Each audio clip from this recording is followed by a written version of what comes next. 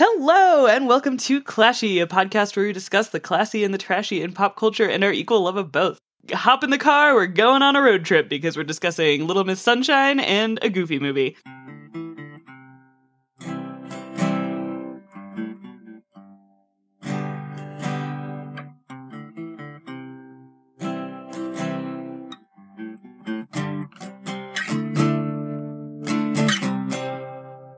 Classy fact about me. So, when you're like a kid, your favorite book changes like a lot.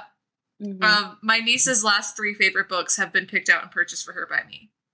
Oh, that's so fun! Lovely. How nice. Please be impressed. And let me tell you, it adds years to my life. She'll be like, Yeah. she had a student, like, she was student of the week a while ago, and she made this big poster, and it puts, like, what's your favorite book? And it's, like, the book that I gave her, and I'm like, and her hero was her dad, which was disappointing that it wasn't me, but I did You'll get there. help her with her favorite book. And trashy fact about me is, so I talked about this with the Spinsters. I recently got some like peanut butter trail mix for a movie, and Yum. I ate half of it, and then I came home and it said that there were like 15 servings in a bag. Yeah, but like that's part of. I mean, it's like the same where you get like a bottle of pop and it's like 3 servings, and you're like, oh, What? Yeah. So upon reflection, I'm just looking at serving sizes now, and I'm like, I don't know if I've ever eaten a serving size of anything. Like, Yeah. You know, I always go over. I weirdly know this because, speaking of road trips, my sister and I, when we were kids, were driving on some like long, or we weren't driving, we were riding in the car on some long road trip, and we had a thing of goldfish crackers, and we just were bored and saw that the serving size was 55 crackers. So we tried to eat exactly 1 serving size of them because that's a, That pretty sounds like solid a lot. amount. Yeah. Yeah. And then you do it though, and you're like, 2 "Want handfuls. more." Right. I'm curious, is that like in one of those like gold, like the regular goldfish bags? Oh my god, do you remember when they used to be like milk carton containers? They Oh, got, yeah. yeah, used to be way better. I I think don't know, you maybe still this is get more those. sustainable. And if it is, I'm all for it. But Right. if it's not, then they're just being lazy. Right. They're just We being know mean. companies always make decisions for sustainability, for sure. Yeah. Mm-hmm. I can go next. My name's Sarah, and my classy fact is that I am putting together a summer reading program for the first time in the library where I work. So Ooh. that's been an exciting, interesting endeavor, and people seem excited about it. So I hope it goes well. Maybe I should have saved this for to find out if I ran a successful summer reading program. It's But classy I am to try. excited about it.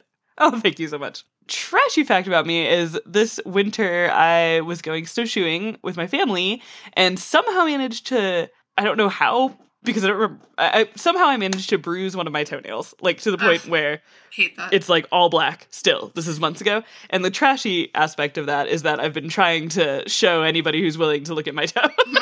We all Because go through it. I think it looks cool. And I'm like, look how black this toenail is. Which I guess isn't the classiest thing you could do. Do you guys want to see it? No. Here, go ahead. Chandra, close your eyes. Look.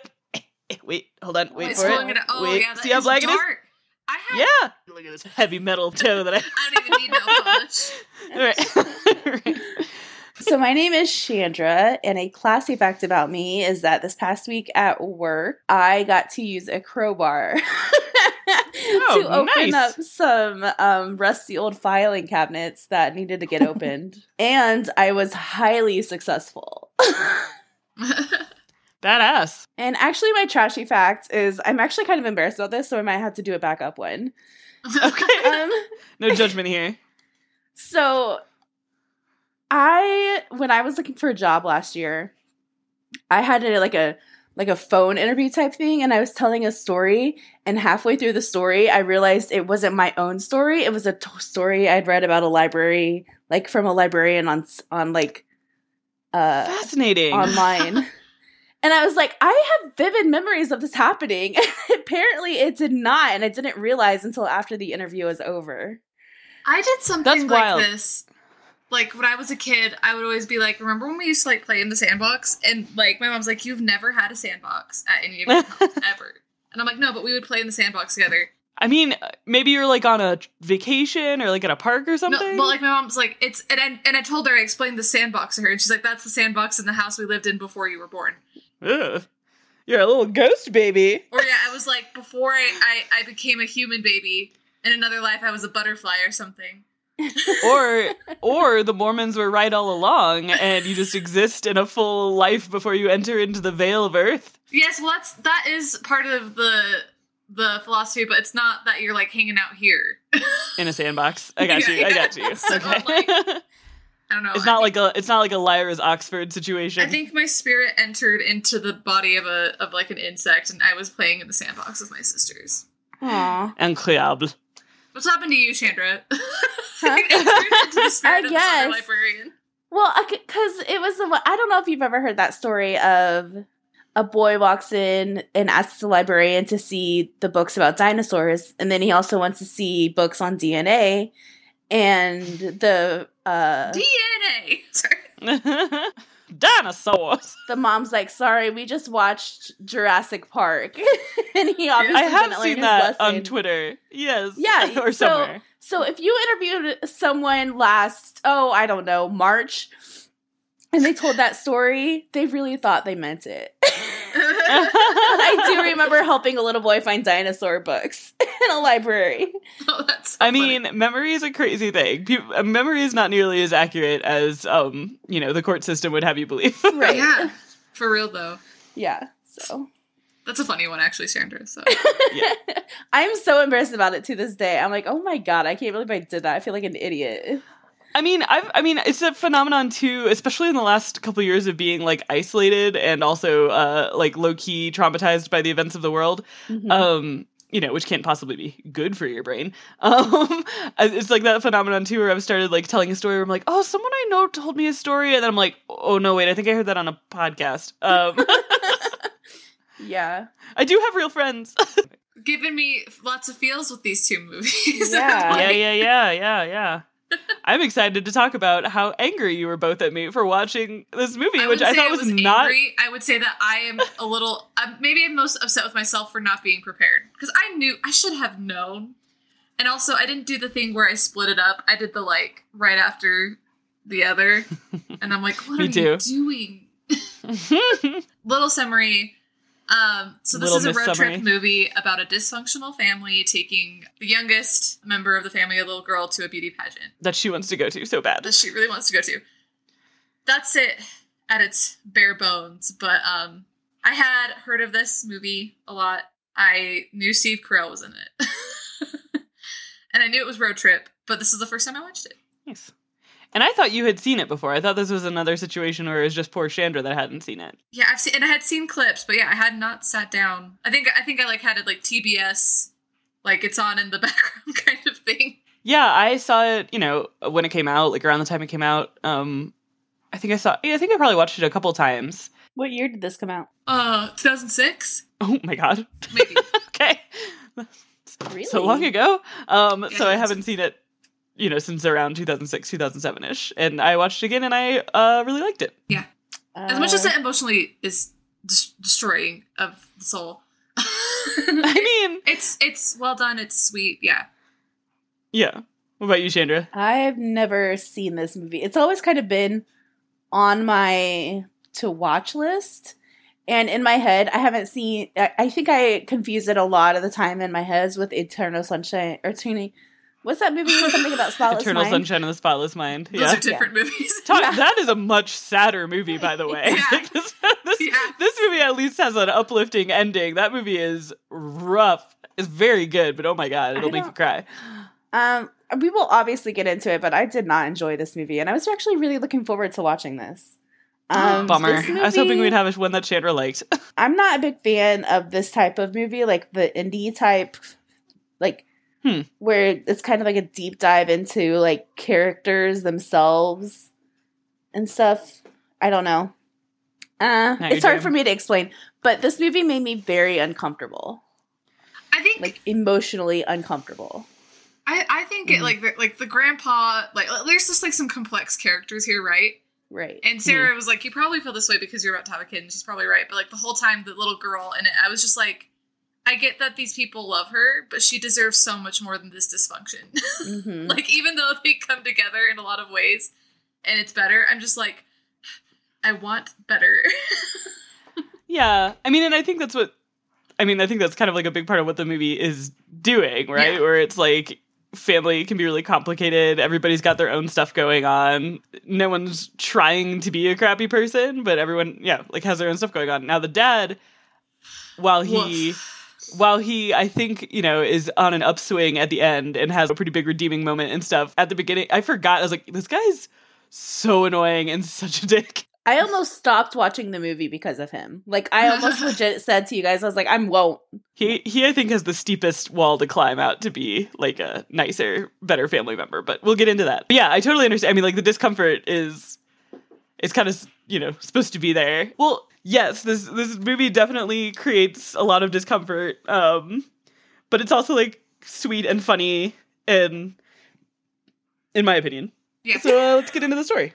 Yeah, I think it is. I think if I had been prepared in the right headspace, I would have been like, oh yeah, this was great. But so, and I do think it was a great movie. I was just not emotionally prepared. So that's fair. The movie opens with an awkward family dinner where it is revealed that Frank, a gay professor and renowned scholar, tried to, this is like, right off the bat. Yeah, content warning. Yeah, content trigger warning for suicide. He tried to kill himself after his boyfriend left him for an academic rival or partner. I'm not sure. Either. They weren't kind of married. They didn't really sound like a partner. Yeah. Cued by her father to change the subject, Olive, the youngest girl in the family, tells the family about a beauty pageant routine she's working on with the help of her grandfather. She doesn't seem the typical pageant type right off the bat. In fact, she's so cute. She's such a little sweetie. But Baby Abigail Breslin plays her. She does a great job. But she loves it, and she did win second place at a regional contest. And during dinner, the family gets a call from her aunt saying that the person who won isn't going to be able to do it, and now Olive has a place in the Little Miss Sunshine pageant in California. She's super happy, and after some arguments about transportation and a pep talk from her self-help guru father, Richard, who she's with, the entire family agrees to travel to the pageant in their Volkswagen microbus. Yes. I think that the way that they create the situation in which the entire family has to go over that one scene where the family is like kind of arguing back and forth, I think is really well done, right? Because we get a lot of character, like personality trait reveals. We get some exposition thrown in very naturally, and it basically is like, okay, well, the mom can't drive stick. They can't leave Frank alone unsupervised because he's basically like on like a mental health watch. The grandpa insists on coming because he's been training the granddaughter in her dance routine. So they're like, fine, we're all gonna go in this bus. Hilariously, throughout the entire movie, I was like, did they not pack any luggage? Like, there's never any luggage anywhere in that van. Like, especially later when the trunk becomes an important plot location. I was like, where's all of their bags? Like, what the heck? You're right. But anyway, I think that's really well done. And the dad he is very caught up in his own, he's trying to sell this like self-help program, and he will not actually like listen, or he's basically like trying to market it to his family instead of actually like listening to what they need. And it's very uncomfortable when the girl's asking her uncle, why his arms are cut, and he's like, I can tell her the truth, and the dad's like, no, and then he's like, he's very sick in the head, he's not well. And Frank, played by Steve Carell, who does a great job, by the way, in my opinion, is just kind of like, what is the matter with you? He's like, I was sad and I didn't want to live anymore. Now I'm trying to feel better. And then the dad's like, no, what's important to remember is that only losers quit on themselves. Just it's like, so holy bad. crap. Ooh, this is rough. Oh. But they are eating some delicious looking fried chicken, right? So it's not all bad.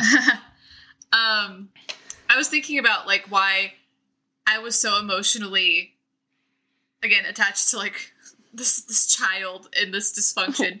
And I actually thought about it. She reminds me, so this family is nothing like my family, thank heaven above. But I had the same reaction with Stranger Things, because the little girl, so Millie Bobby Brown plays 11, and in season 1, she has these, like, her eyes and her cheekbones are the exact same as my niece, one of my nieces. Oh. And so, like, I just feel like I'm always very protective of children and animals in everything I watch, but it was amped up because of that. And then Abigail Breslin has these big glasses and this, like, round face, which is what my other niece looks like. And so immediately I just, like, everyone give her all the love in this home. And if you don't stop being a terrible father, I am going to take you out. Anyway, that was something I was thinking about. I've had that experience too with a couple different, like, if I know we've all talked about Over the Garden Wall, but Gregory reminds me a lot of my nephew Leo, and I'm like, I would die for him. Anytime words mean to him, and I'm like, I will kick your ass. Stop being mean to my surrogate nephew. Yeah, like it's such a thing. I'm like, I don't. It amps it up, and it's already bad to begin with me. So like, it's the same with like animals. Like if there's a Shiba on screen, I'm like, who's protecting it?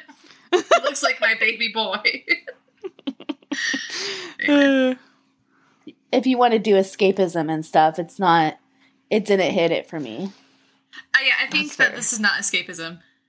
No, this is not. And I haven't been in the mood for anything that's not escapism. I was gonna say, since the pandemic, I have to be I have to like totally talk myself into these kinds of movies. And I don't ever really usually myself regret watching them, but it's always like I need to decompress.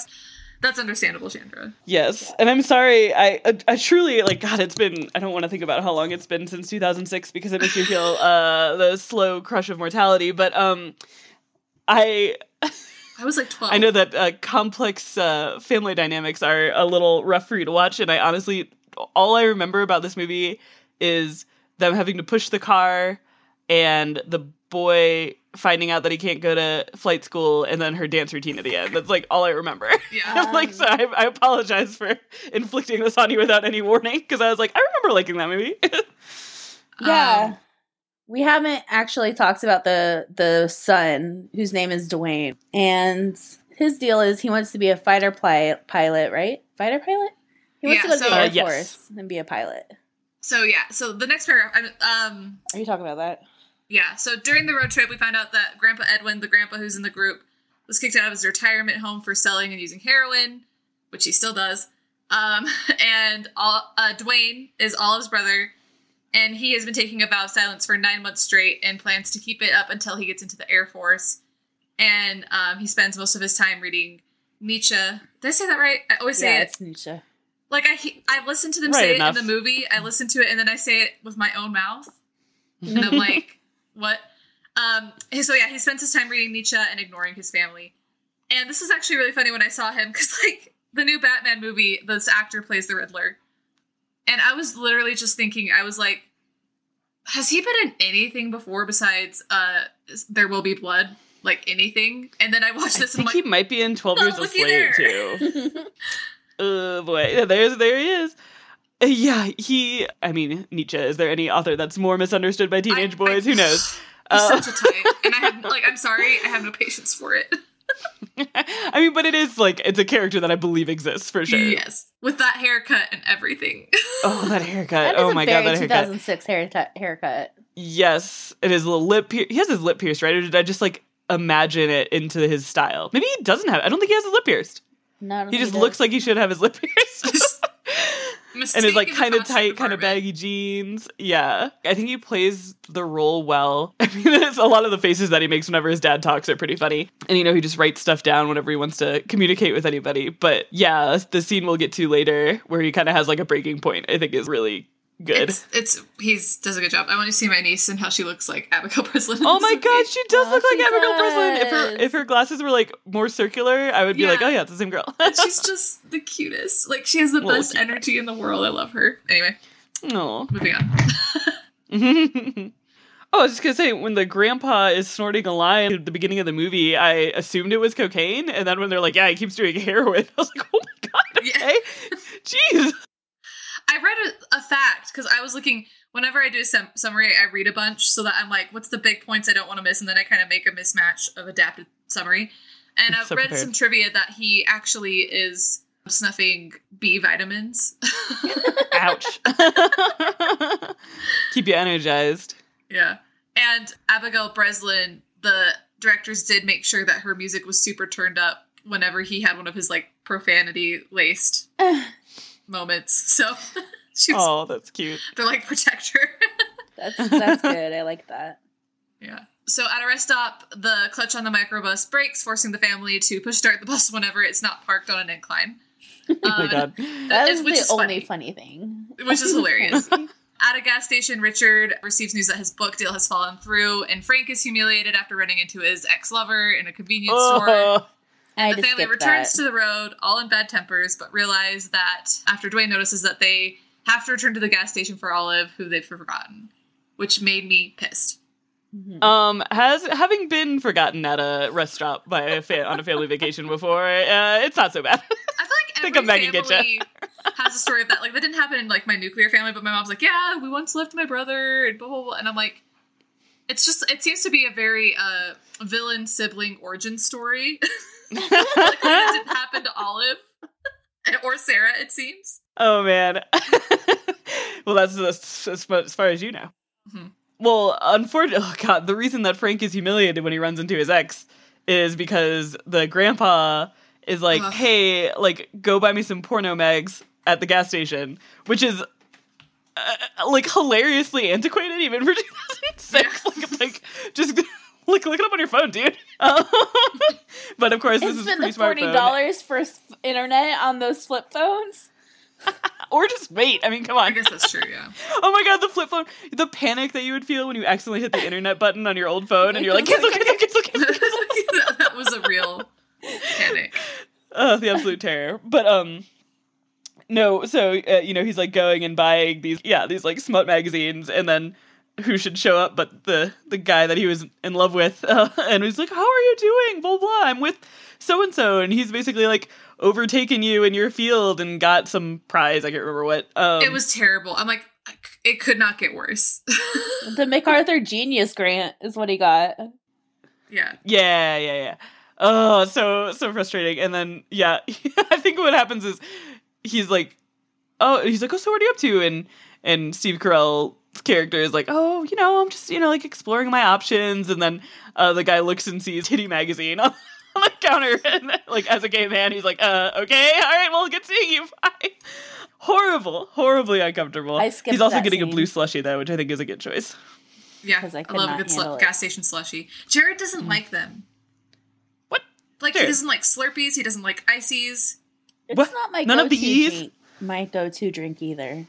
But, like, Chandra, they're so good. What about Arctic Ice? What about the white cherry Arctic Ice that you can get at the movie theater with a little polar bear guy on it? He won't no. He doesn't like it. But he loves soda. He loves, like, sour artificial flavor stuff. He loves, like, gummy worms. He's not It listening makes to no me, sense. but what a weirdo. I guess you guys have to get divorced. it's that point of contention in the relationship. All right, well, moving on from this hellish rest stop that this it gets family's on. worse. So, they check into a motel for the night. Wait, we didn't do the breakfast scene. The breakfast scene happened before this, didn't it? Did it? Oh, I thought it was that. Oh, yeah, because the grandpa's there. Duh. Oh, okay. I didn't write that one down. Shando, do you want to take this one? Yeah, take it away. Sure. So they're at a diner, and they're all sitting there with their menus to eat breakfast, and they're all ordering things. And Olive orders a waffles a la Modi with the ice cream. Very And the dad is a super, super dick about it. And he's trying to cute. be Oh, my all gosh. like logical and giving her information so she can make her own decisions. But he's forcing her decision to not eat the ice cream because if she wants to be a real beauty queen, like all the other beauty queens, she has to be skinny like the other ones. And the fact that the mom didn't like push him off the table to get him to shut up. Yeah, she looked like she wanted to. I'm furious. I almost stopped watching there. Like, that was infuriating for me because I can't handle it. But I had to watch it for this pod, so I struggled through it. Sorry. No, it really was. I mean, like it's an example of that. Like, down too, because I was also like, well, it's that like really toxic under the guy. I mean, like, and I'm sure he thinks he's. I don't know. It sucks because it's like you should know better, right? But he's like, oh well, I'm gonna give her this helpful information, right? But essentially is like body shaming her and being like, well, you know, if you eat ice cream, you'll get fat. And if you get fat, you can't really be a beauty queen. And then she gets like really sad. But it does lead to a very cute moment where Frank and the grandpa and the brother are like, oh boy, I'm gonna eat the heck out of this ice cream if you're not gonna eat it. And then she's like, no, I want it. And then like everyone in the family's eating it except for the dad. And then the dad starts to try to say something. Mom's like, shut up. Yeah. But yeah, no, it's really sad. It's just the mom is also played by Toni Collette, who is a fantastic actress. I love her. Yeah, she is. Throwing that out there. Mm-hmm. So yeah, they check into a motel, and Olive has a scene with her grandpa because they're sharing a room. She's scared about the pageant the following day, but he assures her, like, he's like, you're beautiful, and you're gonna blow him out of the water. They have that scene. Oh, also the grandpa has a nice moment because he's quite a jerk. He's just like very surly, very grumpy, like, you know, also addicted to heroin, which doesn't help with his mood swings, I don't think. But when the dad finds out that the business deal that he was banking on fell through, he's like, hey man, like, at least you tried something. You like tried to do something that no one's done before, and that's more than most people ever do, so I'm really proud of you. And I'm like, oh, that's so sweet. Oh no, he's gonna die. That's exactly, I knew too. Like, I knew with, like, I'm like, he's had these good moments. Oh, this guy's dead. Yes, as we've discussed on the pod before, if you ever have an uncharacteristically wholesome moment with a character, you're doomed. You're not long for this world. But yeah, like Sarah mentioned, Richard finds out about the book thing, and then so Cheryl and Richard, the parents, have an argument about the failed book deal, and he drives to Scottsdale in the middle of the night to confront his partner in the deal, Breaking Bad. Or as I called him, the dad from Malcolm in the Middle. His ideas are rejected again, and he just returns to the motel. And then Olive wakes her parents in the morning because Grandpa won't wake up. So upsetting. Oh my gosh. They rush him to the hospital where he's pronounced dead, and it's a heroin overdose. And the family is grieving, but the paperwork that they are told that they have to carry out will ruin their chances to get to Olive's pageant on time. And so Richard really wants to honor his father's memory, and so they smuggle his body into the van, which I did not see coming. But then their horn breaks and will not stop honking, and they are pulled over by a state trooper who merely uncovers the body, but he's sidetracked by the porn, and he lets the family go in exchange for the porn. Yeah. Whew, okay, a lot was covered here. One, so sad. This poor girl, and the son is obviously very, like, everybody's sad. Yeah. Because this guy was an old crank, but he was their grandpa. Obviously, they loved him. What do they call it? She called herself the grief liaison? The bereavement liaison was, like, at the hospital, an employee. She's like, I'm so sorry for your loss. Here's all these forms you have to fill out. And they're like, okay, well, we're in kind of a weird situation. Can we leave for like 3 hours? Or, you know, I guess it'd be like, can we leave for like the afternoon and come back? And she's like, no, you know, and like, which fair, like I understand, like it's one of those things where it's like, yeah, there's hospital policy. She could have been nicer about it, right? She could have been nicer, but yeah, like of course, like I mean, I know people that are in the healthcare system, and it's really complicated and hard, but they managed to be kind to someone who's just like lost. She's just like, absolutely not, and like starts yelling at him. Like, you're not the only people who have lost someone today. Yeah, I'm like, oof. Yeah, woof. Not that helpful. But then, oh my god, they grab his body and shove it out a window and throw it. And I'm like, where are the security cameras? This is a lot. This Weekend at Bernie's now? I was like, what's... They carried him through the whole entire hospital parking lot, which is usually rather like nobody saw them, and I was like, okay, fine, whatever, suspension of disbelief. But then when the cop pulls them over, it was very stressful. And then he's like, the dad's like, no, don't look in the trunk. And he's like, well, now you give me a reason to look in the trunk. And then he like sees the porno mags, and he's like, oh, don't worry, I'm not going to tell your wife. And he's like, I'm taking these with me. And I was like, oh, God, it's okay. so bad. That guy is also in Breaking Bad. Is he? Yeah. Breaking Bad reunion. With like the same color palette as well. The whole desertness. Yeah. Yeah, because this takes place between Albuquerque and Redondo Beach, which I actually went to last month. I do think the scene after the death is like, it's just well acted and realistic. There is something extremely uniting about that kind of a loss. And I think the actors did a great job portraying that. Yeah. And just in this case, like the shock of it, and when you're in shock with something like that. I think it's so natural and such a common experience to just be like, well, I have to focus on this thing that I'm doing. He died, and they're all like obviously very sad, but they're like, oh, but we have to get to this place by 3:00, you know? Mm-hmm. I think that's also very believable. Speaking of logistics, though, in a slightly less sad way, is it illegal to just take a body out of a... Because it wasn't like a crime scene, right? Can you just take a dead body across state lines? I think or it's at probably illegal. I don't want to Google it because I don't want to like get flagged. I mean, you're a writer, so you probably get flagged all the time. Yeah, that's fair. But yeah, I think you have to like... There's gotta be, right? Oh, it's snowing. Sorry, I got distracted. Yeah, I'm sure you can maybe do some movement, but I think across state lines is a big... I'm just gonna say yeah. I'm just gonna say I'd be nervous if a cop pulled me over too, because it feels bad to have a dead body. It looks bad. It looks like you're hiding a body. Because you are. Okay, so they have the body in the trunk. Okay, so yeah, and the trip continues. So they're almost at the pageant site and making good time. And Olive is giving her brother an eye test that she got from the hospital. Oh. And Frank then realizes that Dwayne is colorblind, and realizing that this wrecks his dream of becoming a test pilot and kind of negates this 9 months of silence. He loses it. Richard stops the bus, and Dwayne starts insulting all of his family, refusing to continue the trip and failing to be comforted by his mom. Like, it's all like intense and, like Sarah said, very well acted. And Olive does manage to win him back on board just with a hug. Oh, so sweet. I mean, so much. Okay, first of all, the dad's still being an asshole here, right? Because his son is having like notices that he can't. Because I don't know if listeners or if you two have ever taken one of those colorblind tests, right? But it's like a series of colored dots, and then within those colored dots are a different colored dot making the shape of like a letter or a number or some sort of symbol. Mm-hmm. And if you can't see the symbol inside, it indicates that you're colorblind.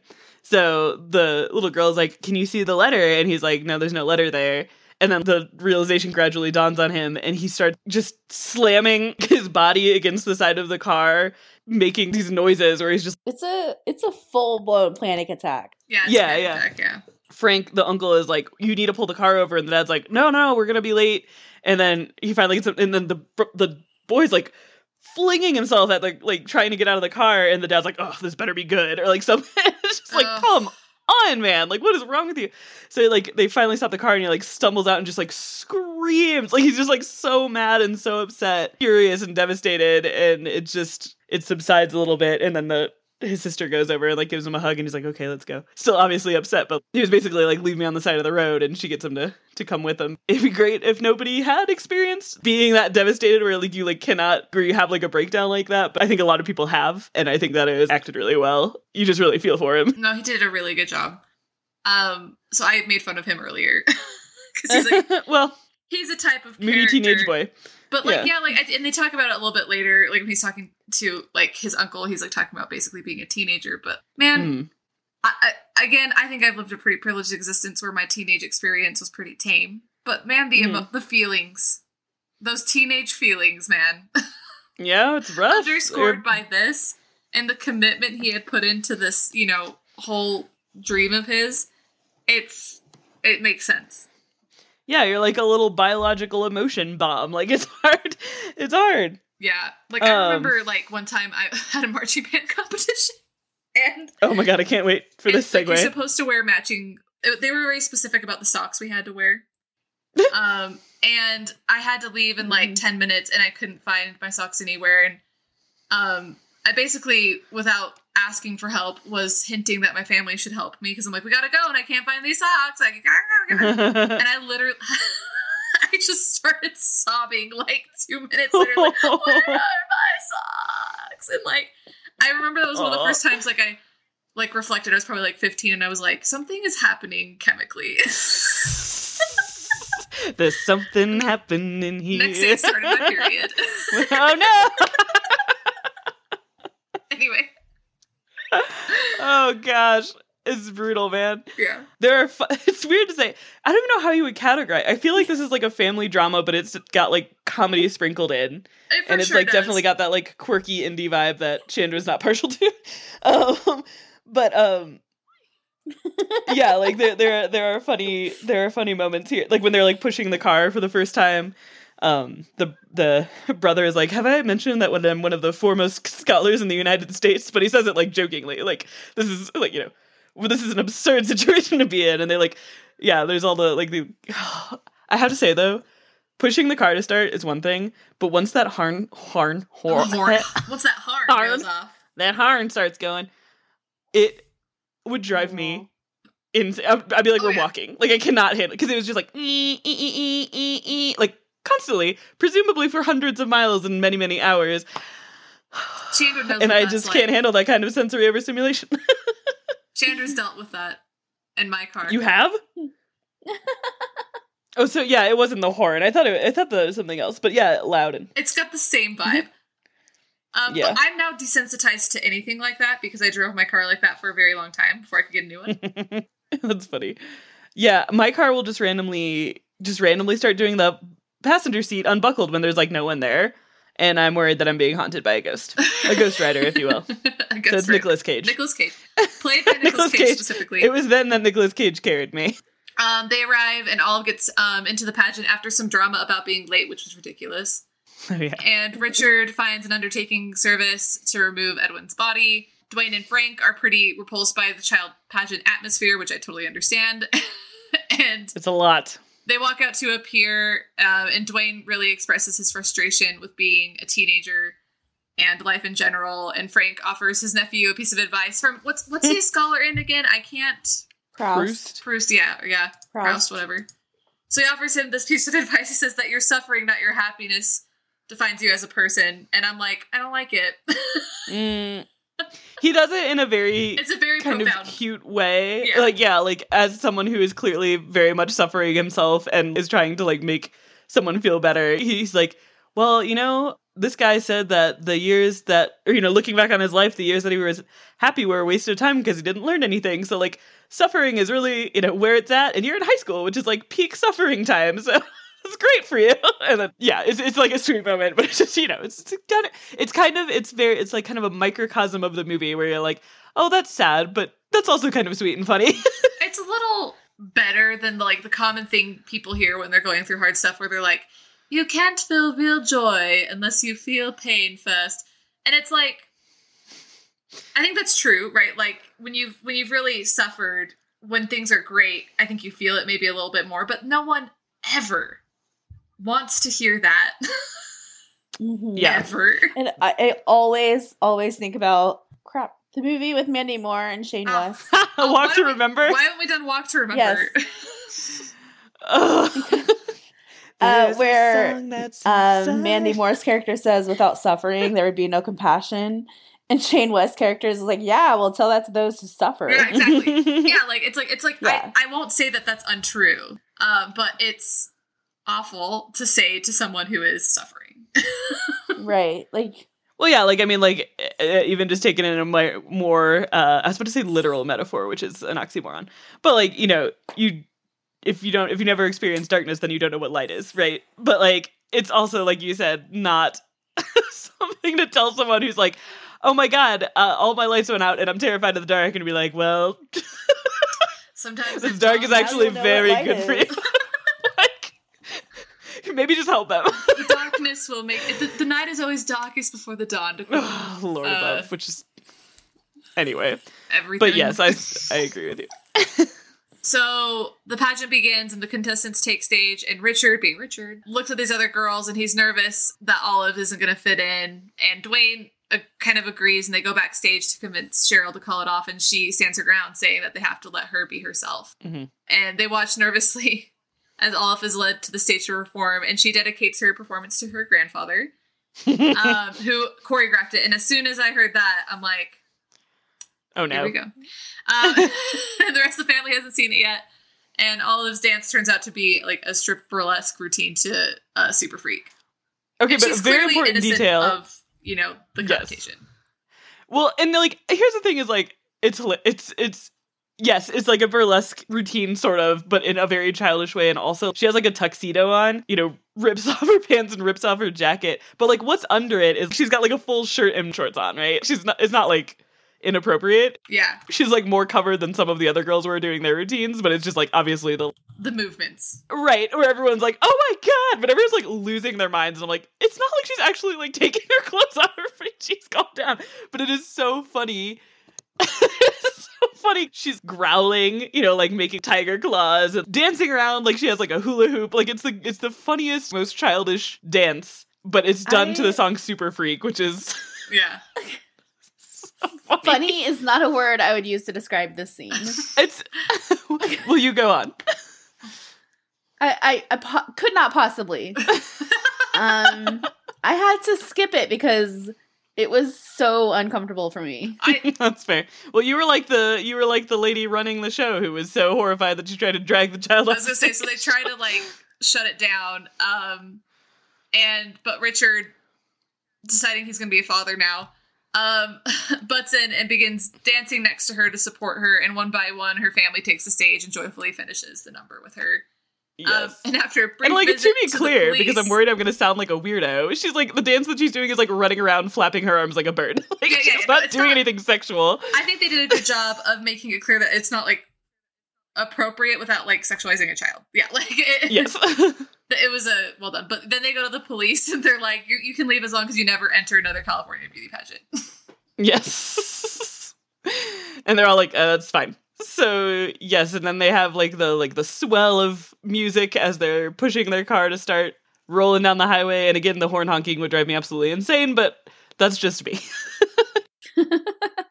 Okay, and that's pretty much the end. Like having become closer and more confident during the trip, they push start their microbus once again and drive off into the sunset. So, The Little Miss Sunset. and hopefully they all get therapy. Yes, and they drive, and their first stop is a family therapy office. All right, any final thoughts? Oh my god, I was about to cough, so it sounds like I'm dying. Hold on.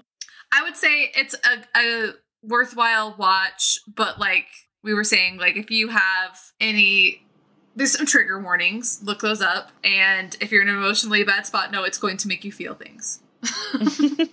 I think it's supposed to make you feel things, and I think it does a good Yes. job of that. Whether or not you want to feel those things is obviously up to you. Yeah. I do not want to feel those things. Let's see if the next road trip is any better for you. Although neither of these road trips are great for the cars. No. Yeah. No, man. All right, well, let's go on to the next one, shall we?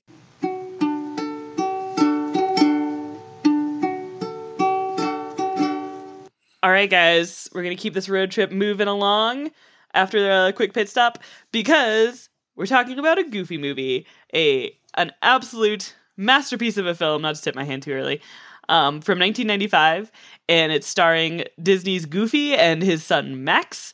They're both, I guess they're dogs, right? I They're love that dogs. it's like Muppet movies where you're like, it's starring Goofy and Max. It's not the actual Right? people who played them. Yeah. Starring Kermit the Frog.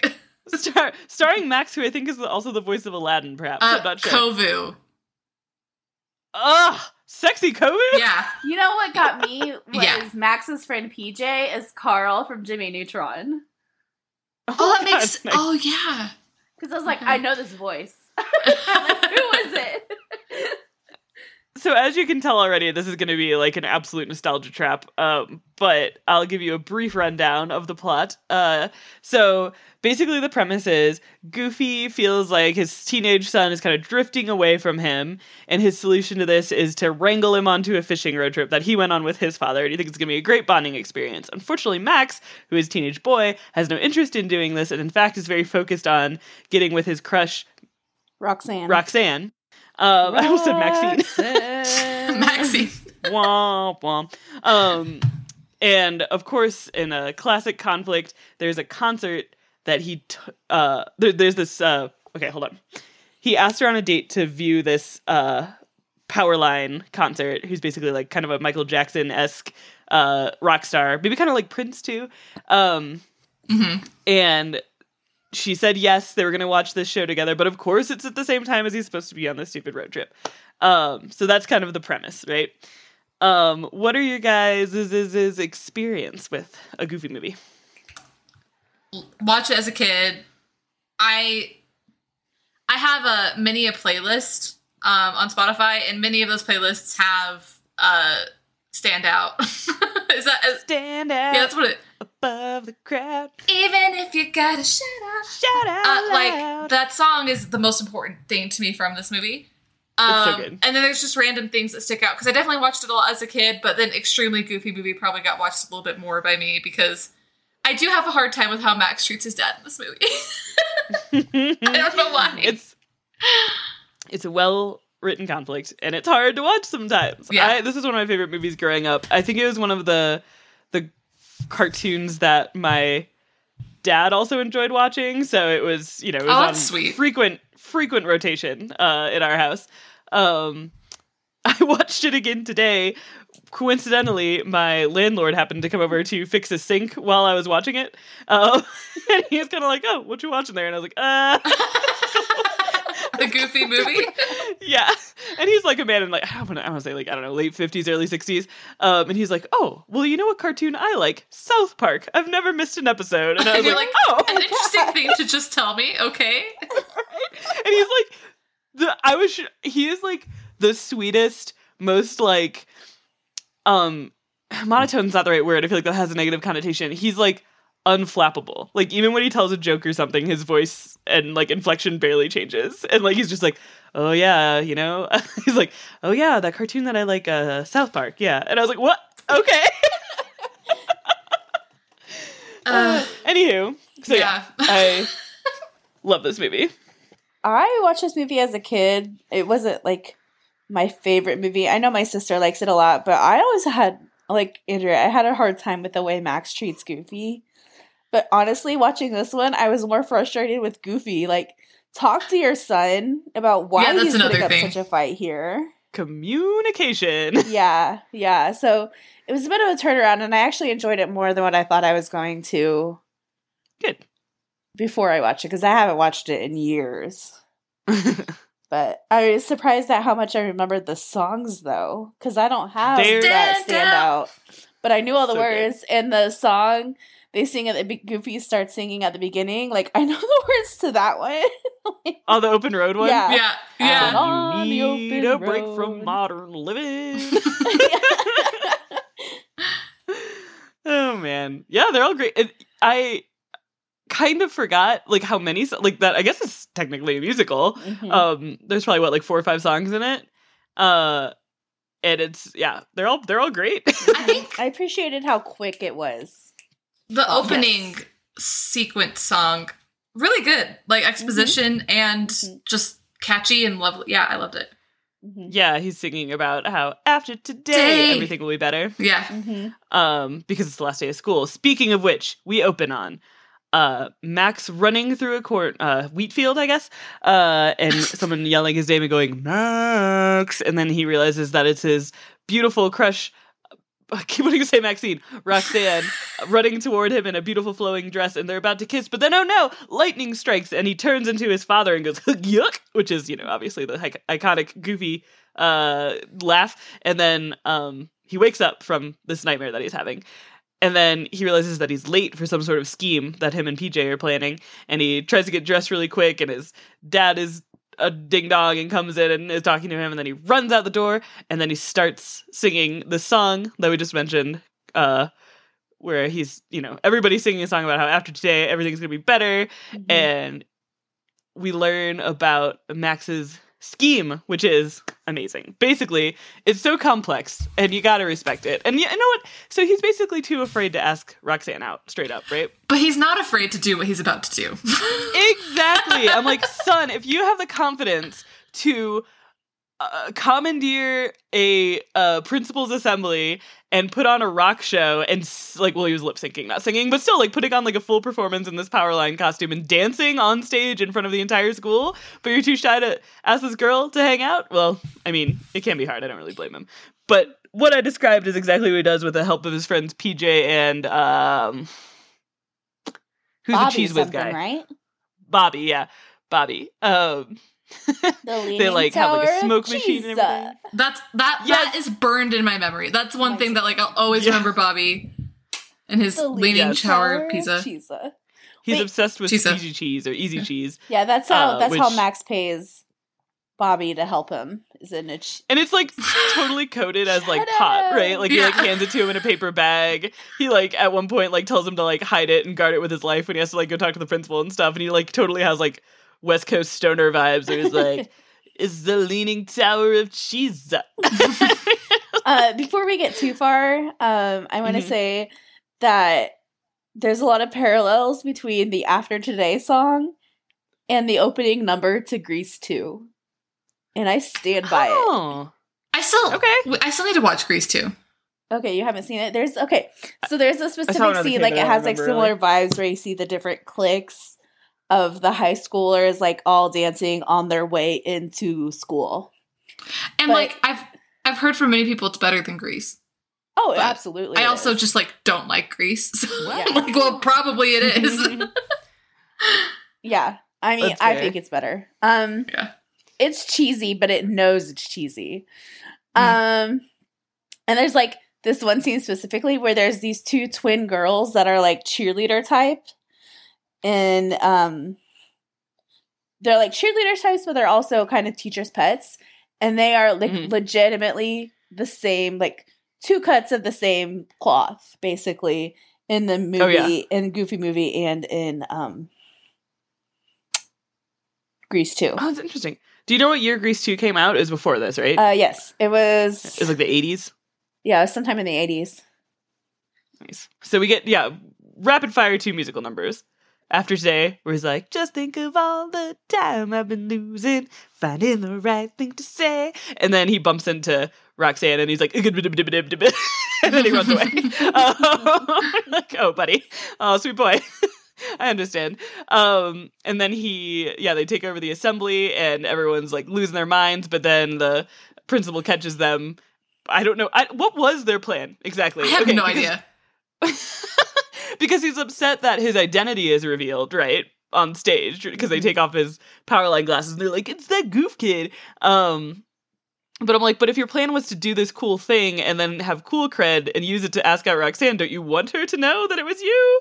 Maybe he But- wanted to be the one to reveal it later on his terms. That's But yeah, no, I Yeah. totally agree with you. I'm like, yeah, what? I had to look it up, That's but fair, the though. principal, I'm pretty sure, is the same guy that's from Princess Bride. Inconceivable. Wallace Shawn, Yeah, 100%. Yep, love that man. Inconceivable. Yeah, great. Rex Great from actor, Toy great Story. voice actor. Yes. So yeah, they get busted, and Goofy gets a call at work from Wallace Shawn, the principal, and is basically very dramatic about it, and is like, "Your son is never gonna be successful or go anywhere, and I suggest you do something about it before he ends up in the electric chair." And I just want to say that as a child, I took this very literally. Mhm. And was like, is that a thing they could do at schools? Goofy also seems to take it pretty literally, and he's like, what can I do to prevent this horrible fate for my delinquent son? And that's when he decides he's gonna take his boy fishing, Yep. much to his boy's chagrin. So, Guess where they're going? Lake Destiny. In Idaho. Oh. Wait, it's a real place? I don't know if Lake Destiny is, but they mentioned going to Idaho. Oh, that's right. I forgot about that. Let me Google that And- actually for funsies. Where did they Me too. start? Somewhere on the East Coast, right? It I kinda looked at the swirls a map and it couple looks like times. they're from Ohio. They're from Ohio, yeah. Which is hilarious to me, to put a Disney, like an old school Disney character, as living in a a place in the United States, like a mappable place. I just Google it and it's like, while this is not a real place, you can buy Lake Destiny t-shirts in Idaho. That's cute. Like just all over Idaho. It just says, yeah, in Idaho. So I'm like, I can see maybe if I was like running a resort by a lake in Idaho, I'd probably just say this is Lake Destiny. For Mhm. sure. I'm gonna drive to Idaho, which is very close to me, and just stop at the nearest like welcome center and be like, "I'll take your finest Lake Destiny shirt, please." That would be amazing. Okay. So we get to this scene in the lawn, which I find incredibly stressful. Yes. So Max is riding on a high. He asked Roxanne to the dance, and she said yes. Everybody thinks he's super cool. They're like chanting his name. If you watch carefully in the scene where he's walking out of school and everybody's chanting his name, there's a part where these two characters behind him just like freeze and they don't like animate motion behind them anymore. I guess to like save on animation time and stuff, which I didn't notice for years and years and years, and then one day noticed and thought I was going insane because like everyone around them is moving. But then I looked it up and I was like, oh yeah, that's just a thing. Anyway, fun fact for if you have too much time on your hands. And then he gets home and Goofy's packing up the car and he's like, where are you going? He's like, I'm going on a fishing trip with my best friend. He's like, oh, Donald Duck? And he's like, no, silly, I mean you. And then Max is obviously horrified. And the part that stresses me out about this the most is when he like buckles Max into the car and Max like can't get the seatbelt off. Like just for some reason, just like that like physical Like confinement restraint. Yeah, like the confinement is just like, I just react to it way more viscerally than I probably should. But he doesn't even let him go inside and like grab his stuff and go to the bathroom. Dang. But which is most stressful for me. Yeah. Mm-hmm. Yeah. What if you wanted to get some like CDs and stuff? But In 1995. Okay, sorry, like a tapes. Some cassette tapes. So he convinces his dad to let him stop at Roxanne's house, and he goes and he's like, hey, I'm really sorry. I really want to take you to this party, but I can't and then she's like obviously like really bummed out. And he's like, no, like my dad and he's taking me to the Powerline concert. And she's like, what? And he's like, yeah. He's like friends with Powerline and we're gonna like dance in the opening number. And you're just like, again, what is your end game, sir? 100%. What is the plan? What is the plan? I am all for lying to make the situation easier. Noted. But only like with someone you don't know super well. Like for instance, Jared is never that way. This is the most honest man alive. Okay, and it's a problem. Because like when we were like we had just moved to a new area. This was when we were in Valpo. And like we were meeting up with some of my work friends and it was a Saturday morning. And what happened was we had slept in. Like we had 100% just slept super late, like embarrassingly late. And we get there and I'm just like, sorry, we got a little caught up this morning. Jared's like, yeah, we slept until 10 o'clock. And I'm like, why would you say that? I said the morning got away from us. And he's like, what are you talking about? Like, I was just being honest. And I'm like, lie or bend it or make it sound a little bit better. This isn't like talking to like you guys, I would say it. I'd be like, yeah, I slept in. But like anybody else, I'm like, so yeah, I get like being like, oh, a family emergency came up and my dad needs me to go across the country with him, but I really want to meet up with you another time. But no, he's just like, I'm going to be on stage with Powerline. Yep. Oh boy. And like, yes, of course he's like panicking, but like, oh, sweet baby boy. Like, he must have known that was a mistake. Like, she's going to find out in like a week and it's going to be worse. Yes. I mean, as a fellow teenager, you think she'd understand that like, my dad is making me do this thing. Doesn't mean I don't want to go to this party with you. Yeah. I was thinking about this when we get to a point later when they're camping and he's all grumpy and whatever. And I'm like, man, one of the strangest, sometimes most stressful parts about being like a child and I guess like a teenager, which I guess still a child, is that like you don't get to decide where you are so much of the time. Like physically where you are and what you're doing like just isn't a choice, which is such a wild thing. Like you're like, you know, like you have to go to school, sure, but like, you know, if your parents were to be like, hey, we're gonna go on this, you know, or like with Max here is like we're going on this thing, like to be like I'm in a part of the country that I don't want to be. And honestly, I love camping, but if I didn't want to camp and somebody made me, I'd be so mad. Yeah, like it is something you want to be in the right situation for. I do think I have a harder time relating to Max in this movie just because one, you know, like, do you and your family ever do that thing where like you call Disney characters and like you're like, this is who Camille would be, like my sister, you know, or I'll be like, and Jessica's, that's like my sister Camille is Joy from Inside Out, and Jessica is Marlin the clownfish. And like, I don't think we have, but that's hilarious. We do that, but my dad's always goofy. Like my dad's like he's a goof, and so like I love my dad, and I can tell you I had good friends in high school, but in a second I would ditch all of them to go on a road trip with my dad. And so, like, well, I know this is, like, a very relatable thing for a lot of teenagers. For me, I'm just like, like, it's easy. I'd be like, bye, Roxanne. Honestly, I would do a road trip with my dad, too. I love road trips with my family. Yeah. So, I think I had a hard time. I'm like, get over it. You're going on vacation. Like, you're going to be fine. I mean, I also enjoy hanging out with my family, but if it was, like, we could do this road trip literally anytime. Can we just postpone it for like a week so I could do this thing with my friends? I would be pissed if they were like, no. Well, and that's the thing though. Max doesn't explain really, does he? No, he does not. No, he Yeah. just lies. Right. So, do you guys have a favorite family road trip memory? Oh, man. While you guys are thinking, I will share mine.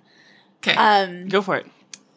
My family, we either borrowed my grandma's van or rented a van, and we drove out to Boston, and then we had we got on a cruise in Boston and went up to Canada. But we did that road. We did Central Indiana to Boston, like just north of Boston, in one day. Mm-hmm. It Wow. took us 17 hours.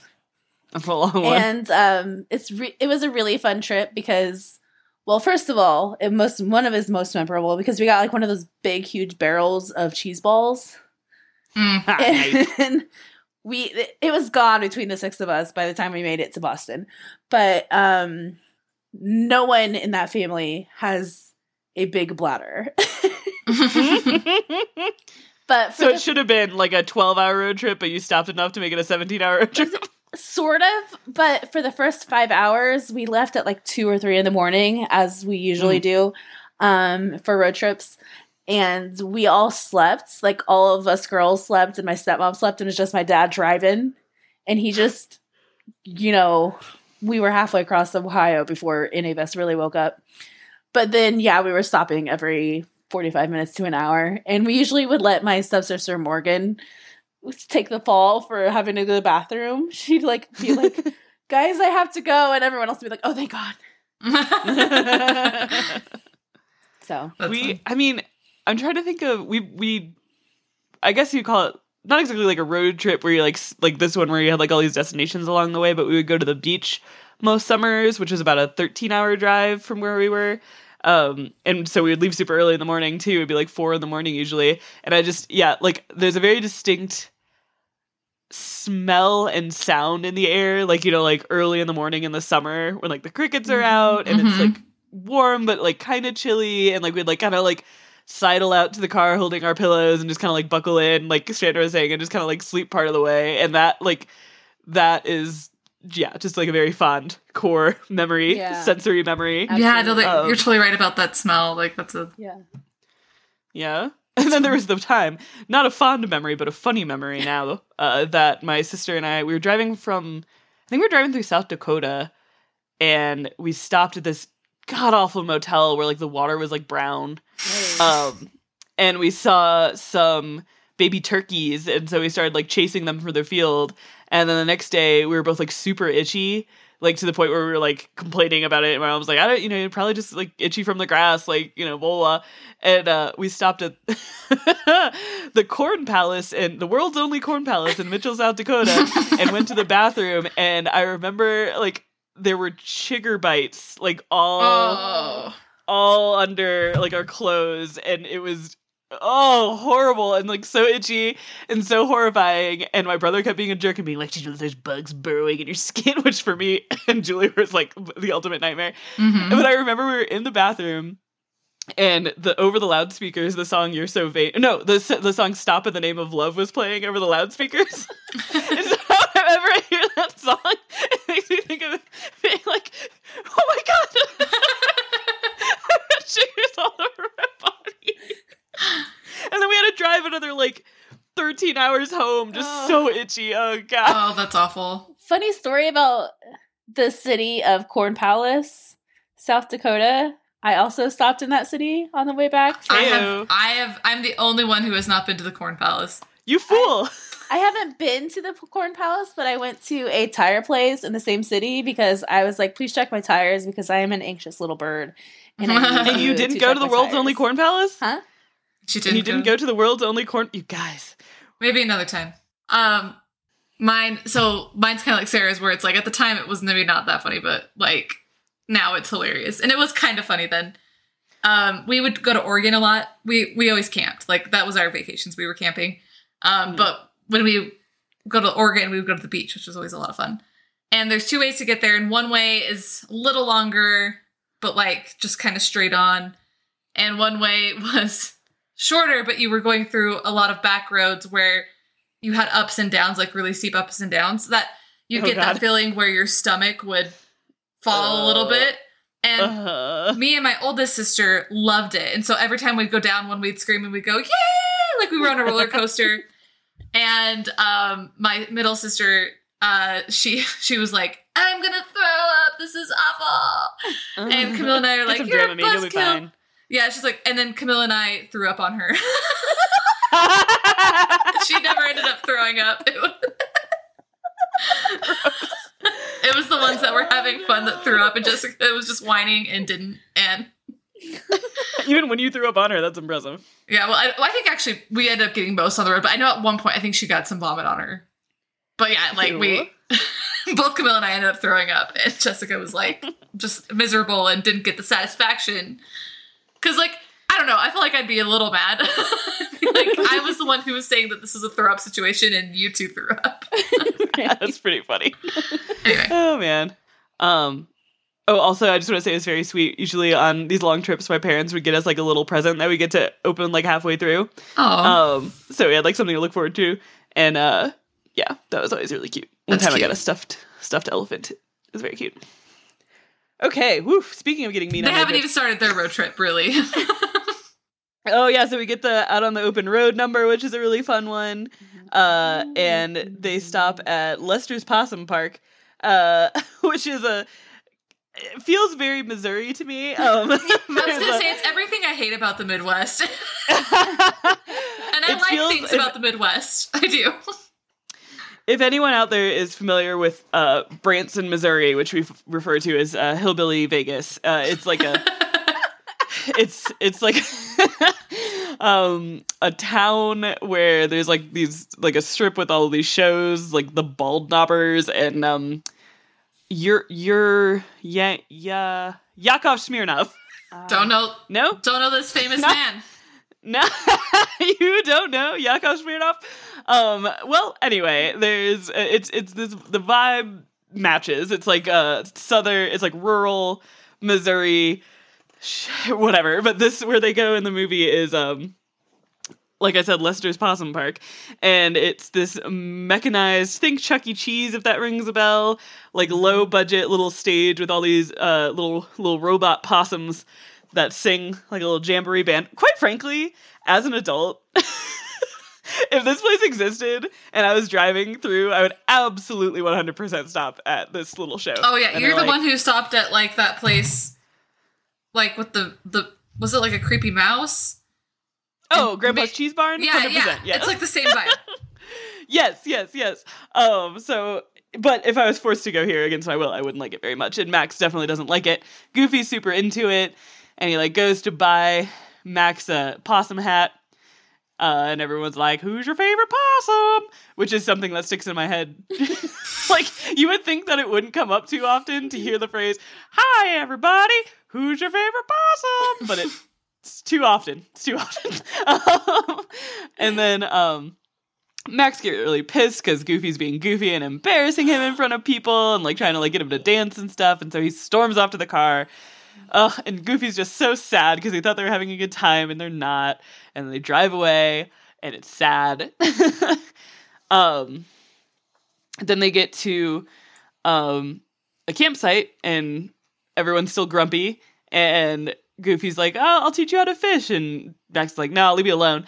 And then who should roll up but what's his face? Pete. But what's his face?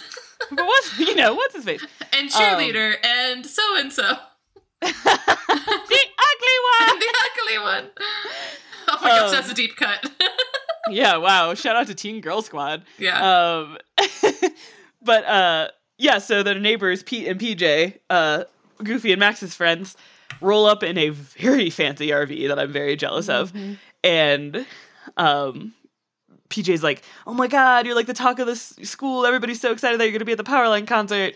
And Max is like, yeah, I totally made that up. And then in the meantime, Pete's talking to Goofy about how he has to like control his child and not let him like, basically do anything that he wants to do. Not the best parenting technique, I would guess. But so they go off to catch dinner and they accidentally find Bigfoot. He chases them around. And then they hide in the car, and there's a part where Bigfoot takes Max's Walkman and is like dancing to the music in the background. It's very funny. But they're like trapped in the car by this monster, and they kind of have a little bonding moment where Goofy remembers Hi Dad Soup, which is alphabet soup that they used to spell little notes to each other in, and Max spells Hi Dad, and then they go to sleep, and it's very cute, and you think things are looking up, but oh no. What happens then? Well, I forget what happens next. So Max starts writing a postcard to Roxanne, and he's like lying about like, oh, I'm so excited about the concert, and then he feels bad and he erases it, and he's like, I'm sorry I lied. Here's what happened, and then he's like, oh man, I'm screwed no matter what, and he like angrily punches the glove box because they're sleeping in the car because Bigfoot's sleeping on top of them, and the map comes out, and he, in a very dramatic scene, erases the route to Lake Destiny and redirects it to LA, circles LA, closes the map back in there. Again, Mr. Lack of Endgame, like... It's such a terrible thing to do, too. And also, I think it would have worked better if this was a GPS. Oh my god, Yeah. Andrea, I had the exact same thought. If you just reprogram the GPS and then just Goofy just doesn't notice that you're like going in a different direction for like a while, that would make sense. But if he's gonna look at the map, he's gonna see that LA. Which this has never occurred to me until this time watching the movie, where I was like, wouldn't he know? Like, what's the plan here? It's sad. It is sad to have it like this betrayal for Max right after this heartful moment. I know, but like that does sad. Underscore it more. Like that. Mm-hmm. I was. Gosh, guys, I'm gonna say it just to break it up a bit. I was reading an essay about Zuko, and there it is. Wait, speaking of Zuko, what's Roxanne's friend's name? Yo, Stacy, talk to me, baby. Zuko, who is in this movie. That's Zuko. No. Yeah. What? Yeah. Oh my god. Guys, when I see him at Comic-Con this summer, I'm going to be like, I absolutely loved you in a Goofy movie. I know he would love that. But like what makes his redemption arc so great is that you have so much time, right? Where like he makes he starts off bad, he starts making a couple good decisions, and there's a big regression, and has a very cognizant moment of coming back, and then he's allowed to have that come back, and instead of just dying on his way there, earns it. Right. And it was like really emphasizing how the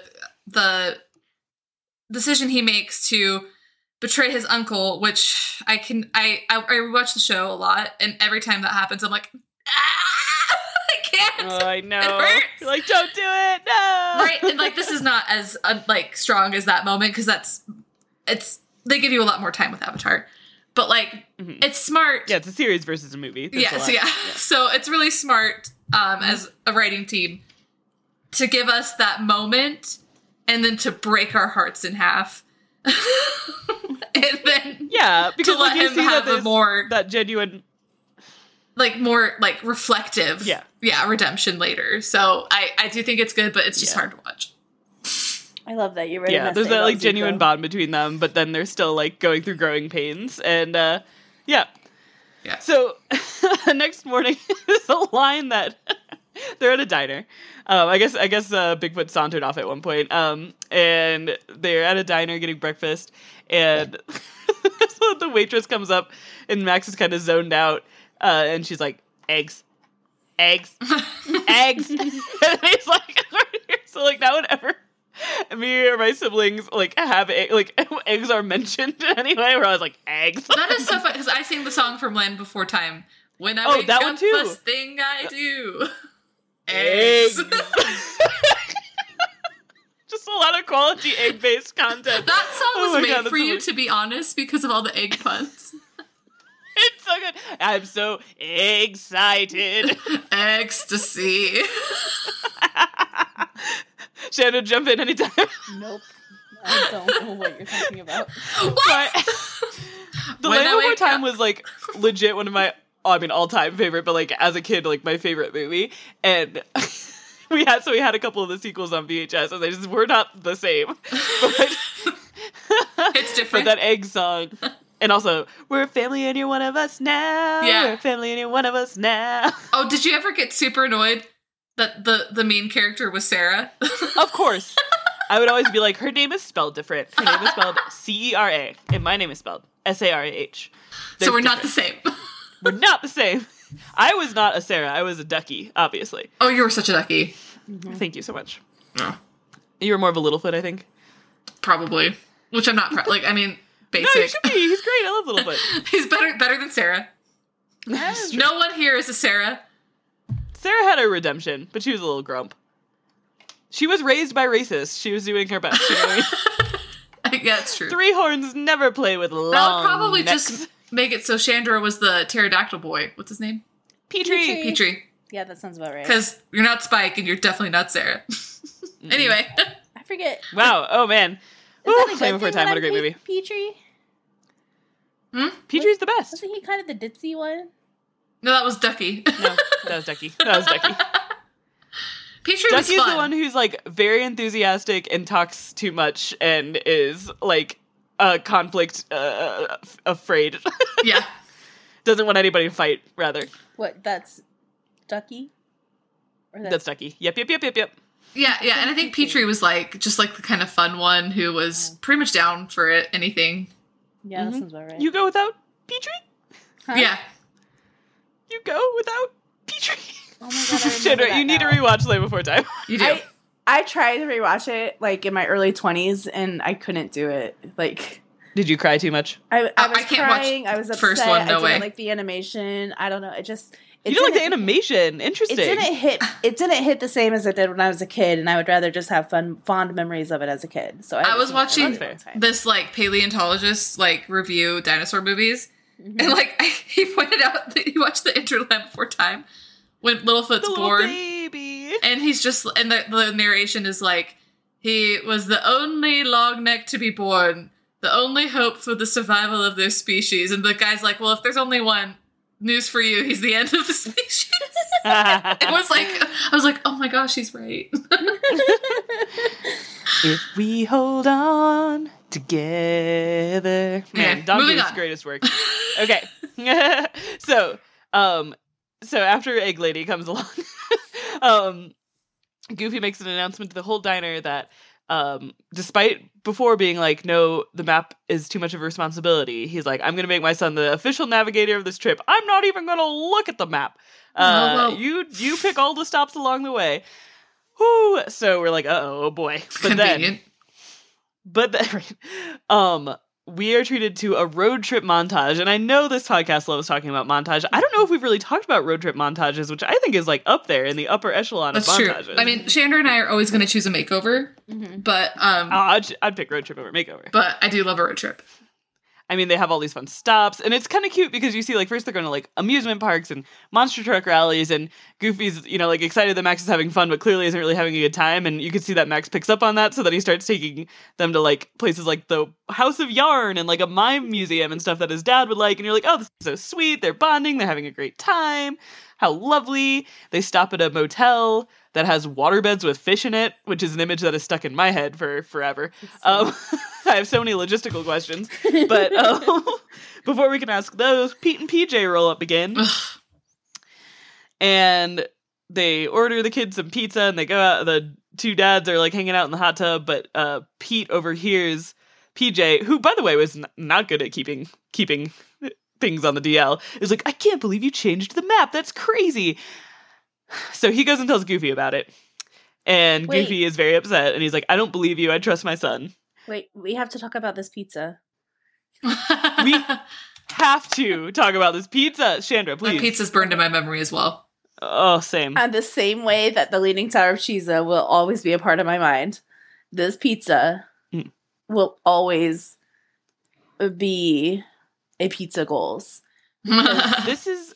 I It think we is- might have talked about this pizza, this specific cartoon I pizza, think we did. on other episodes, because it's like, It's it's so so gooey. cheesy.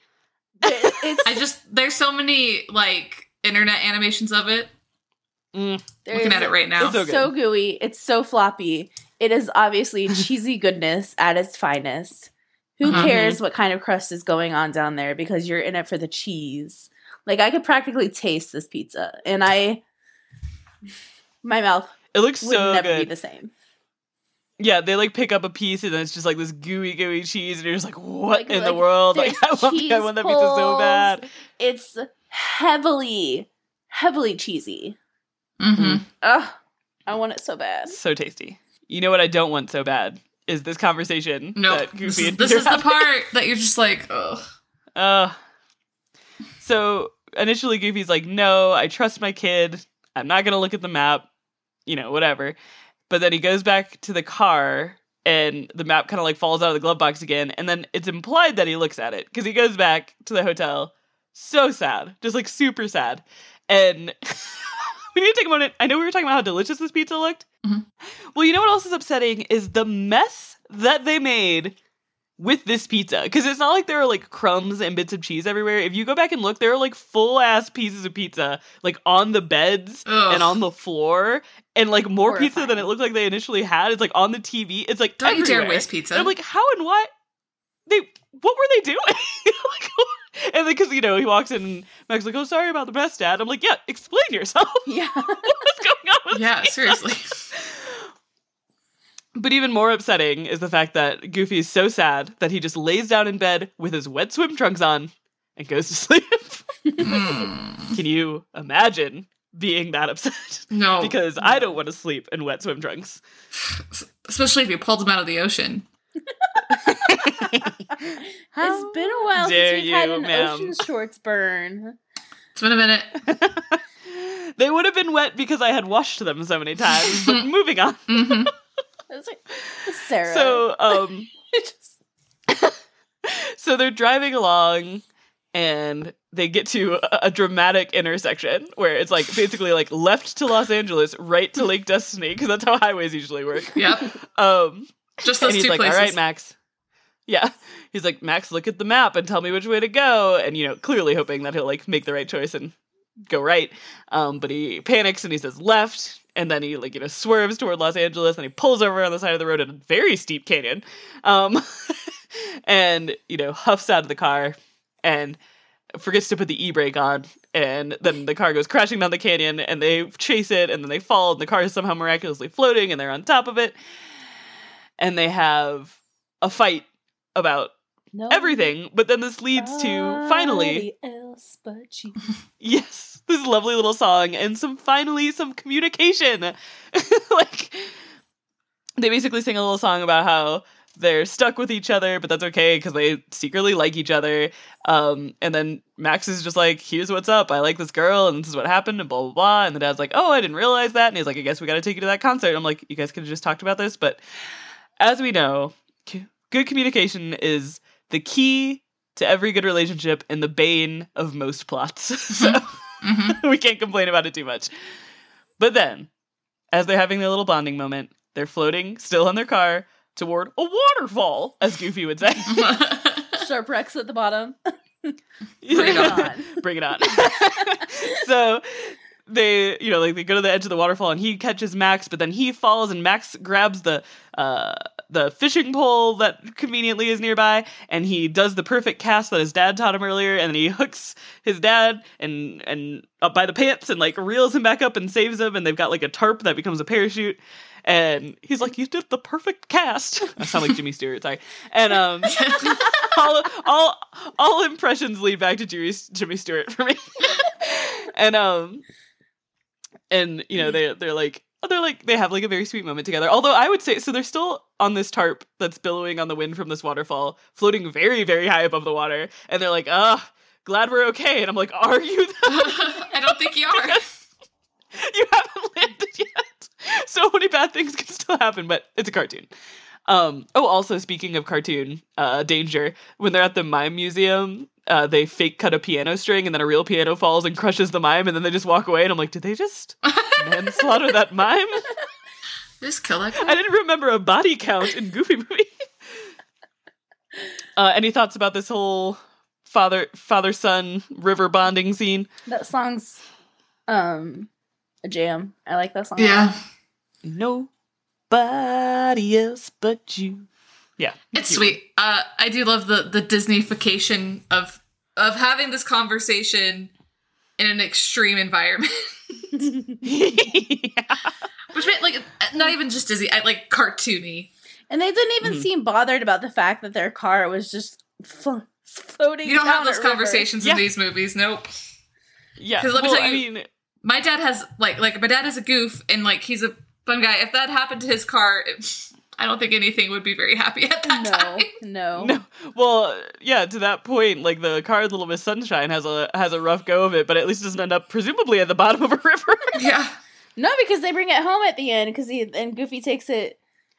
Remember, it's at the end of the movie. Oh. Does that? Is that the Where same did van? they- It is the same car. Yeah, because it's all busted up. Yeah. Well, a plot hole in a Goofy movie. I bet they feel real foolish. Goofy, you I could never say. even thought about that. You're totally right. Okay. Well. Bum, ba-na-now. Bum, ba-na-now. Now. Cut to the concert venue. Dun, dun-dun-dun. Dun, dun-dun-dun. There's been an uptick of Powerline shirts. I think Target's been selling them. I need to get one. Nice. Solid. Absolutely. So we see Goofy and Max bust out of 2 instrument cases. Goofy's like folded up like a guitar, which is pretty funny. And they're like sneaking around backstage, and then Goofy stumbles his way on stage with Powerline during the opening number, and Max is like, "Dad, do the perfect cast," and he starts dancing, and Powerline starts dancing. Powerline, by the way, very chill about all of this, all of these security breaches. What a nice guy. And then Max ends up on stage too after getting chased around a little bit, and they all do the dance, and Roxanne's watching on TV, and it's all very exciting, and the song is a flipping jam. It's so good. And then, well, any thoughts about this concert scene that we finally get to? I do. It's okay. Breaking and entering is a problem. Okay. And like, don't worry, I don't think the impressionable children What is listening this, a are gonna morality worry. podcast? Like no. But like I'm saying that's a problem, but like I just love that Goofy does that for him. Like when I was a kid, I think I've mentioned it a couple times on the podcast, my mom would check me out of school for book and movie premieres. And those usually happened in the evening, but she would like make it a day. Like she'd be like, she really emphasized that academics were important. Like we all were, like we valued education, but she understood like Harry Potter and the Sorcerer's Stone is coming out tonight. I'm checking Andrea out of 1st grade, and we're going to go spend the whole day in Salt Lake City with her sisters. And we're going to get in line for this premiere super early, and we're going to do this together. And like I think a lot of moms wouldn't do that because they think it would be irresponsible, and it's not. It's like core memory stuff, and It's living your life. like she would take my sister to like my mom took me to the Pokemon 2000 movie, which is like my mom doesn't Aww. like Pokemon. She doesn't get it. She thinks it's weird. But she knew I loved it, and she was like, I'm taking Andrea on a mother-daughter date, and we're gonna go spend the day. We're gonna get dinner. Burger King's got so Pokemon nice. toys right now, so we're gonna go there. And then like she put that effort in, and like I love that Goofy is like, like after Max communicates his issue, right? I've been like, I really like this girl. He's like, let's go. Yeah, what a good wingman. I love it. That's really good parenting, I think. Yeah, it's very sweet. Yes, and they roll up, and miraculously, this is going to bother me now, in their car somehow. Maybe they did the perfect cast to fish it out of the river. And they roll up to Roxanne's house, and Goofy's like, you're doing the right thing. Go tell her the truth. And he gets to the porch, and she's like, oh my god, that was so cool, blah, blah, blah. And he's like, yeah, well, here's the thing. I like kind of made it all up, and he like explains it to her, and she's like, well, I already liked you. Like, do you want to go on a date? And he's like, oh, yuck. And then he's like very excited that she wants to date. And then Goofy's like standing by the car, which then promptly explodes. And he goes flying into the air, crashes through the roof upside down, and Max is like, oh, this is my dad. And then they shake hands. Also, it's a very sweet moment, but also, so she's like, do you want to do something tonight? And he's like, yeah, I'd love to. And he's like, oh, sorry, I'm doing something with my dad tonight. How about tomorrow? Which I think is a great, very cute way of showing like how their relationship has come. But I would be like, I just spent presumably a full month in the car with my dad. Like, I don't think I need to hang out with him tonight. Like, what are they gonna do? Go car But- shopping, I guess. Maybe. Oh, maybe. Yeah, so that's how the movie ends. It's very cute. It's very sweet. Nice little road trip. Like Chandra said, I'm actually a big fan of road trips in real life, but I don't ever want to have one with this many car trouble related events. But they are fun to watch. These movies, I mean, are fun to watch. Any final thoughts on the Goofy movie? I enjoyed it. It's a movie. I mean, again, I enjoyed it. Makes me feel things, but in a good way. And I will listen to that music any day of the week. It's so good. Nice. All right, well, time for recommendations then. So let's say you are a teenage boy and you are being forced to go on a road trip with your family and you don't want to. And your parents are like, listen, you won't have to come on this road trip with us, but we are going to have a family movie night and you have to decide quickly between watching Little Miss Sunshine or a Goofy movie. Which would you pick? Goofy movie. I'm going to also say Goofy movie. Yeah, a Goofy movie. Little Miss Sunshine is great, but I wouldn't Goofy watch it with movie my is family. so fun. Awkward. Fair enough. All right. Wrap it up. Okay, that's me. If you liked this podcast, we would love it if you left us a review, maybe a really good review, maybe like 5 stars, 5 possums. I don't know. What else 5 are out they? of 5 possum hats. And whatever the highest amount possible on the platform you're reviewing, that would be awesome. But Highest amount possible. Nice. Possumable. oh my Nice gosh, one, you've been Sandra. hanging out with Sarah too much. I'm so proud of you. And, you know, if you let us know, we'll send you a sticker because we would love to do that for you helping us out. But we also love all of you. And we would send you a sticker if you want one, so let us know. You can find us on Twitter and Instagram at Clashy Spinsters. You can also send us an email at clashypodcast@gmail.com. Mm-hmm. Yeah, if you're like stuck on a long road trip and you want to just hop in and give us a great rating to pass the time, unfortunately, it only passed like 10 seconds, but it'll be 10 seconds well spent. And in the meantime, stay clashy. Bye.